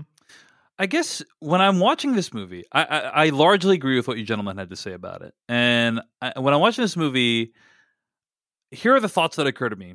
Number one, it's hard to make a story compelling that's about the troubles of incredibly wealthy, well-off people right now, I think, right? And because these people, have so many problems in their lives removed from them, it's like, therefore, I think like the craft necessary to make it something that for sure I give a shit about is the expectation is higher for me. And there are I have many to shows. like Dave, let me just say, as somebody who lived in New York for a very long time, I could price that apartment to a T and be like, God damn, okay. Can you give me? Can you give an estimate? Can you give an estimate, Devindra? I don't know. I mean, it looks like a 2-bedroom Soho apartment because the kids are sleeping in the same room and they have their own room. It looks like decently sized, but it's like in one of the cute Soho streets. So that's That's millions. That is under 2 million, I'd say. Yeah. But Yeah, yeah. So they're doing fine. They're doing fine for themselves. And I mean, everybody's problems are relative, though. Yeah. You know, everybody Yeah, has yeah, yeah. problems, Well, and problems for everyone are still problems, and money doesn't eliminate problems. And I It's think more- it's certainly possible to create interesting drama and human stories to people that have money. It's not That like is- they that all of a is sudden what- don't have problems. That's what I- she does. Like, that's You're- Sophia you're- Coppola's yep. whole thing. Yeah. now you're stealing my thunder, Jeff. So turnabout is fair play. But Ah, feels good. Yeah, You're right. It's doesn't just like you're so energized. you inside feel when the you do power. that. You feel the power. Yeah. But basically, I mean, the canonical example of this for me is Succession, right? Where Mhm. Right. here are people whose wealth is unimaginable even to the people in this movie, Mhm. and Yeah. and what that show is able to do is turn the story into a battle for the soul of Kendall Roy. And I don't know, dude. That show, it's more about Schadenfreude. Though. I just like watching it from the outside in, and just like, Sure. I just enjoy watching all of these people squirm. however you want to proceed, it's like the way it's able to make it so that these people are kind of self-destructing and you're enjoying that, right? That's something that's really compelling. But for me, it's really about Kendall Roy. It's really about like, what is going to happen with this guy? Is he going to find a way to redeem himself? And it's almost like this battle between good and evil that's raging inside this one character. That is interesting to me, right? And so I feel like there are ways to make stories about rich people like this really, really I mean, interesting. I have a pitch for this movie that I think would give it a jolt. But Oh, we'll you're going to pull a Jeff Kanata here. Okay, Yeah. go ahead. Go ahead. I mean, in Devendra. spoilers. In spoilers. Oh, okay, in spoilers. Okay. But anyway, point being, I don't feel. I basically, I'm saying I think there's a high bar to meet, and I don't know that Yeah, the film yeah. really met it. She set her own bar. It's the thing. It's like you Yeah. can't do the same thing. And I also, Mhm. by the way, just a really, really random side note before we get to spoilers is, I thought that is it Marlon Wayans that's in this film, right? it's Marlon. That his job, the way he talked about it, was so hilarious because Yeah. there's It's your a character- job. It's your job, Dave. Come on. Well, there's a character it basically sounded like how somebody who has never worked in that job but thinks they know what it's like would talk about it. There's a character in Our ROI was off the charts. oh my gosh, there's a Our character return on in, investment. Yeah. there's a character in BoJack Horseman that is three children stacked up Yeah. on top of Yeah. each other I want in to a do a trench coat. business. Yeah, and he's like he's Vincent Adult Man. And he's like, he says things like, "Hey, I went to the business factory today and I made a business." I brought this guy up a few times probably on the podcast, Yeah. and that's what it reminded me of when Marlon Wayans was talking. He's like, "Oh He's making man, all we these got deals. we got Yeah. 500,000 new followers," and it's like the ROI is insane. It's like, what the fuck are you talking about, man? He also has to explain ROI. Yeah, in the dialogue. But yeah, What are you talking about? you're talking I to can't- your wife. this You was love like- this woman. This was like a first draft of this guy's dialogue that like Sophia Coppola wrote in Yeah, the yeah, script. yeah. ROI 500,000. Like we're gonna fill this in with some more detail later, and they just never got to it. Oh, man. So anyway, yes, just yes, completely I agree. completely baffling Yeah. dialogue because for that character. I know the guy. I know the guy Yes. Marlon Wayans is playing in this movie, and like, yeah, sure, that's your caricature. of that They're guy. slightly smarter than that. They're Yeah. slightly smarter than that is what I have to say about it. Mhm. And a lot of the social media, the people who run social media things are, I'm just going to say as like with a lot of bias, are people who I would like to hang out with. I didn't want to hang out with this Marlon Wayans guy. Yeah. He didn't seem anyway. So Yep. bottom line, I thought it was weird the way that character's depicted. But anyway, let's get to spoilers for On the Rock starting right now. Now you're looking for the secret. You're gonna see this coming. No, But you won't find it because, of course, you're not going to see this coming. you're not really looking. I have been puzzling over how it works. You don't really want to work it out. Who's in the box? I have been dying to tell you. I want to tell you my secret now. You want to be fooled. All right, let's talk about spoilers. So Devendra, how would you mix it up? Sure. So we talked about this movie being, it just leans on the Murray charm.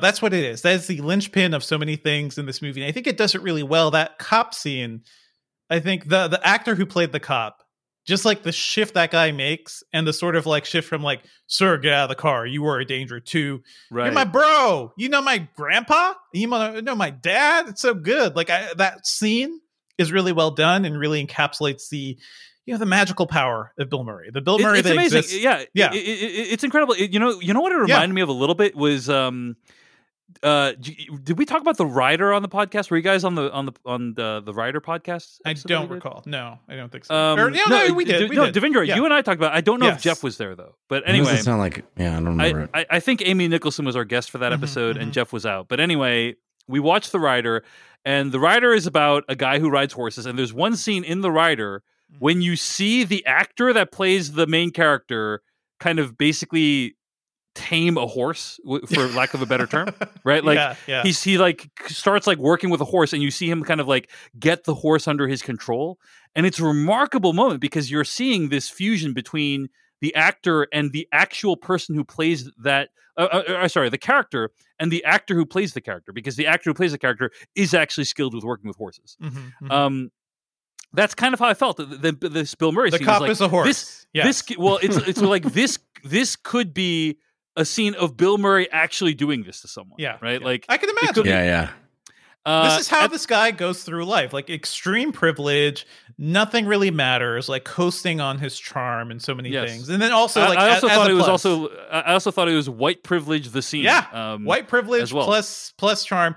But hey, what if this movie reckoned with that charm and his sort of like recklessness and everything? And I think towards the end, it kind of gets to this where Rashida Jones' character confronts him about just what a shitty guy he was to his daughters and to his wife by cheating with her and cheating with her openly and kind of, really hurting his wife and basically destroying their family.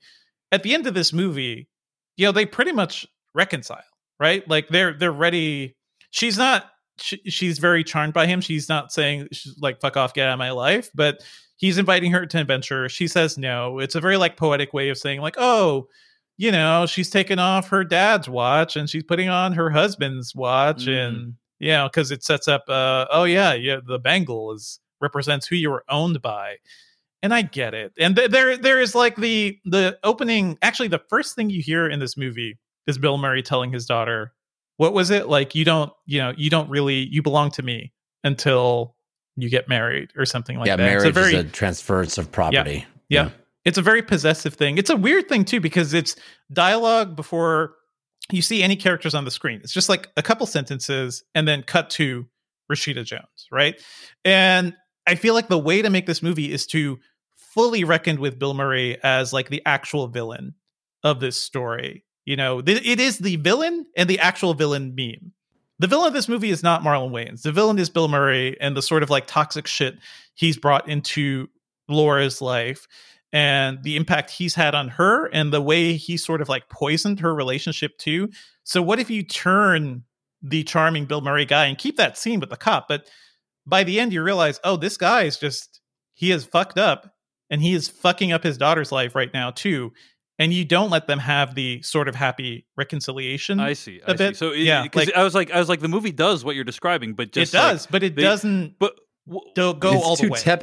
It's too tepid to really have the courage of its convictions there. It doesn't. Well, here's what I appreciated about the ending, though, is that I think that families are weird. You guys, I don't know about you guys, but like, my family and I, when I was living with my parents when I was younger, we'd get into shouting matches all the time, right? And then like 5 minutes later, you're sitting around the dinner table and everything's completely normal, And I just like any movie or TV show that kind of captures that very odd dynamic of like 1 minute you're screaming at each other, but then ultimately you have to go back to these people because you're related. And I think that's kind of what that ending represented to me. No, I get it. I get it. Like, it is very like mature way to wrap the story up and be like, okay, I'm not going to go on another crazy adventure with you. I have a family, I have a life to live, but I think at least reckoning more with the movie's reliance on Bill Murray, the charming guy, because it's like so many movies about guys who are actually kind of monsters. Like I'm thinking like The Wolf of Wall Street and things like that, where it's like, oh man, this guy, look, he's so cool, he's so smart, he's got all this money, he's got a beautiful wife, and by the end of that movie, you're like, oh, I see. He is like Wolf of Wall Street arguably does reckon with those things, right? Yeah. I think it at least does so more so, whereas this movie kind of like you have that conversation, but it's not like major. It's not. It doesn't feel like a life-changing revelation for her. And then, yeah, of course, she learns to whistle because she has her sense of self back. It just feels really pat and really neat in a way I feel like these stories don't typically actually go. Random side note, by the way, about that wedding scene. I just thought, like, just from a screenwriting / line producing perspective or filmmaking perspective, right? Yeah. I'm like, wow, what a creative way of showing a wedding for almost $0. Like wedding scenes are like generally very complex because you have all the decorations and you have all the extras and all the dresses and all that stuff. And it's like, oh, the way we're going to do it is we're going to show just a close up of the bride and groom, then them escaping the wedding, and then them kind of like having a little getaway by themselves. You never actually see the wedding itself. And it's like, pretty clever, Sophia Coppola. I like how you think with the producer's mind here. Yeah. No, I'm like, it's pretty clever. It's pretty clever. Also, nice. I think like a nice, quiet opening too. Like it really tells us a lot about their relationship. Where she is taking a leap with this guy, and like it's a little like risky. It's a little wild, and I kind of appreciate that because you cut to her picking up all the toys on the floor, which is a daily chore for every single parent on the planet. I love that. My wife and I commented on that too. That just like, I think it's a couple of times or 3 times in the movie she does it, and it's just that pathway of detritus spewed all across the ground that she has to. It's like that's basically every day of my life. Speaking of things we liked about the movie, I also really liked Jenny Slate's character. As bad as Marlon Wayans' dialogue was, I thought Jenny Slate's dialogue was perfect. It's so funny and just perfect casting. Have her just go, Jenny Slate. Oh, I'm sure that a lot of that was improvised. It just feels like that was just like let her go for as long as. Yeah, and really funny character it's incredible because it's not like this person is like horrible. It's just like it's a specific type of person that's just she's an energy vampire like very self-involved, right? Like, and it's just like anyway, but Jeff, you felt the ending was a bit of a cop-out, so tell us about that. I think the ending is a complete cop-out. I do. I thought the fact that the husband wasn't cheating at all and that it was all just a big misunderstanding that was brought about by dad, and just the sort of like pat, like you get to the apartment and she's a lesbian, she was a lesbian the whole time, it's impossible for him to have been cheating. It just felt so cornball, and I don't know. I didn't give the movie any credit. It felt like it was this long Shaggy Dog story to get to this like, oh, it was me the whole time. It was my insecurity that made me think my husband. When clearly the dude was a self-involved kind of douche. And like, there's no comeuppance for him at all. Like the first scene where he climbs into bed with her was never explained, right? Like they never explained like why he had that reaction, right? But clearly they have more to work on. Their problems are not solved, but just by this. And that there's like the final scene, the final dinner scene where he explains what's been going on and she explains what's been going on. He finally gives her the Cartier thing. It's like, it just felt so like this guy bears no responsibility for the fact that his wife, felt the way she felt. And I don't know. I just felt like, the end of this movie should lead into the first scene of Marriage Story, basically. I know, right? Straight to the therapist's office. I mean, I think that, the movie misses an opportunity to really be about what happens to a marriage, in a way that Marriage Story takes it. But it's like, there is an interesting idea of like what happens when, initial love gives way to like kids, being in the picture and all this stuff that like many other movies have taken this approach already. And but this movie doesn't really do anything interesting with that angle as well, unfortunately. So, and then her writing her book, I have to say, like that was a completely uncompelling, problem. Just and like, he's like such a great guy. You got a rich book deal and you can't write it. Oh wow, like I feel so also, bad like, for you. He's such a great guy because he keeps encouraging her to write. It's like, okay, you've reached the bare minimum of what it takes to be a husband. Yeah. So Anyway, a real mixed bag. I think the issue for me is just like it's hard for me to understand what the movie was about. I think to the extent that it was about anything, it's about kind of how this happy-go-lucky playboy persona that Bill Murray's character has can coexist with this much darker, more tragic side, with like kind of the wreckage that he's left from his family, and like how those things need to coexist and be together. I was imagining more like Broken Flowers or something too, right? Like I think another Jim far Jarmusch, superior movie. Yes, but Jim Jarmusch has done a much better job of exploring the Murray persona as this sort of destructive force. Right. So to the extent that like that's the most compelling idea I could come up with in terms of like what this movie is actually about. But as you said, Devindra, like, I mean, it really only is about that in the last like 12 minutes of the movie, you know? So bit of a missed opportunity, but it wasn't a movie I hated or anything like that. It's just like, it's fine. I agree. It's fine. It's just disappointing. Yeah. Just a missed opportunity, but nothing like, it's not horrible or anything like that. It's just like, oh, it could have been better. And it was just okay. But I do think, you know, to the point earlier, it does a great job of capturing New York, I think, and a certain melancholy feeling that New York can give you, and how there's this weird like many aspects of New York, and how claustrophobic it can feel, how lonely it can feel, but also like this conflict of going to this exciting restaurant that, you know, like this is a very highly desired restaurant that like a lot of people want to go to, but also I cannot hear a fucking thing inside here, right? And like there's way too many people in here, you know, and so I like that it captures all these things about New York. So it captures this setting in a really effective way. So some good things about it, some missed things about it. So those are our thoughts on the Rocks, available right now on Apple TV Plus. Stay tuned to hear what we'll be discussing next week on the podcast.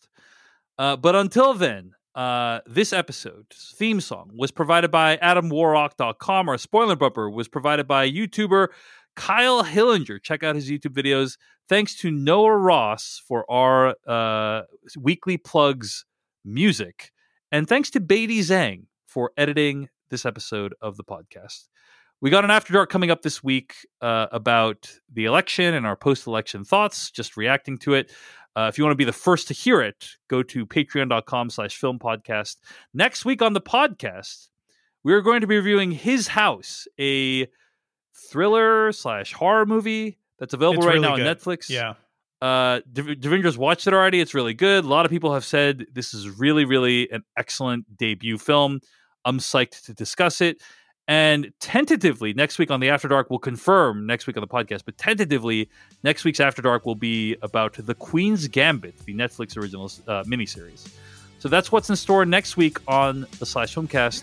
Thanks so much for listening to this episode of the podcast. Again, vote, stay safe, stay healthy, be well. We'll see you all on the other side. We watch the movies, flicks, tracks for the good, bad. It's the Slash Filmcast. For all the news and the movies coming out, 'cause you know that it's the thing worth talking about.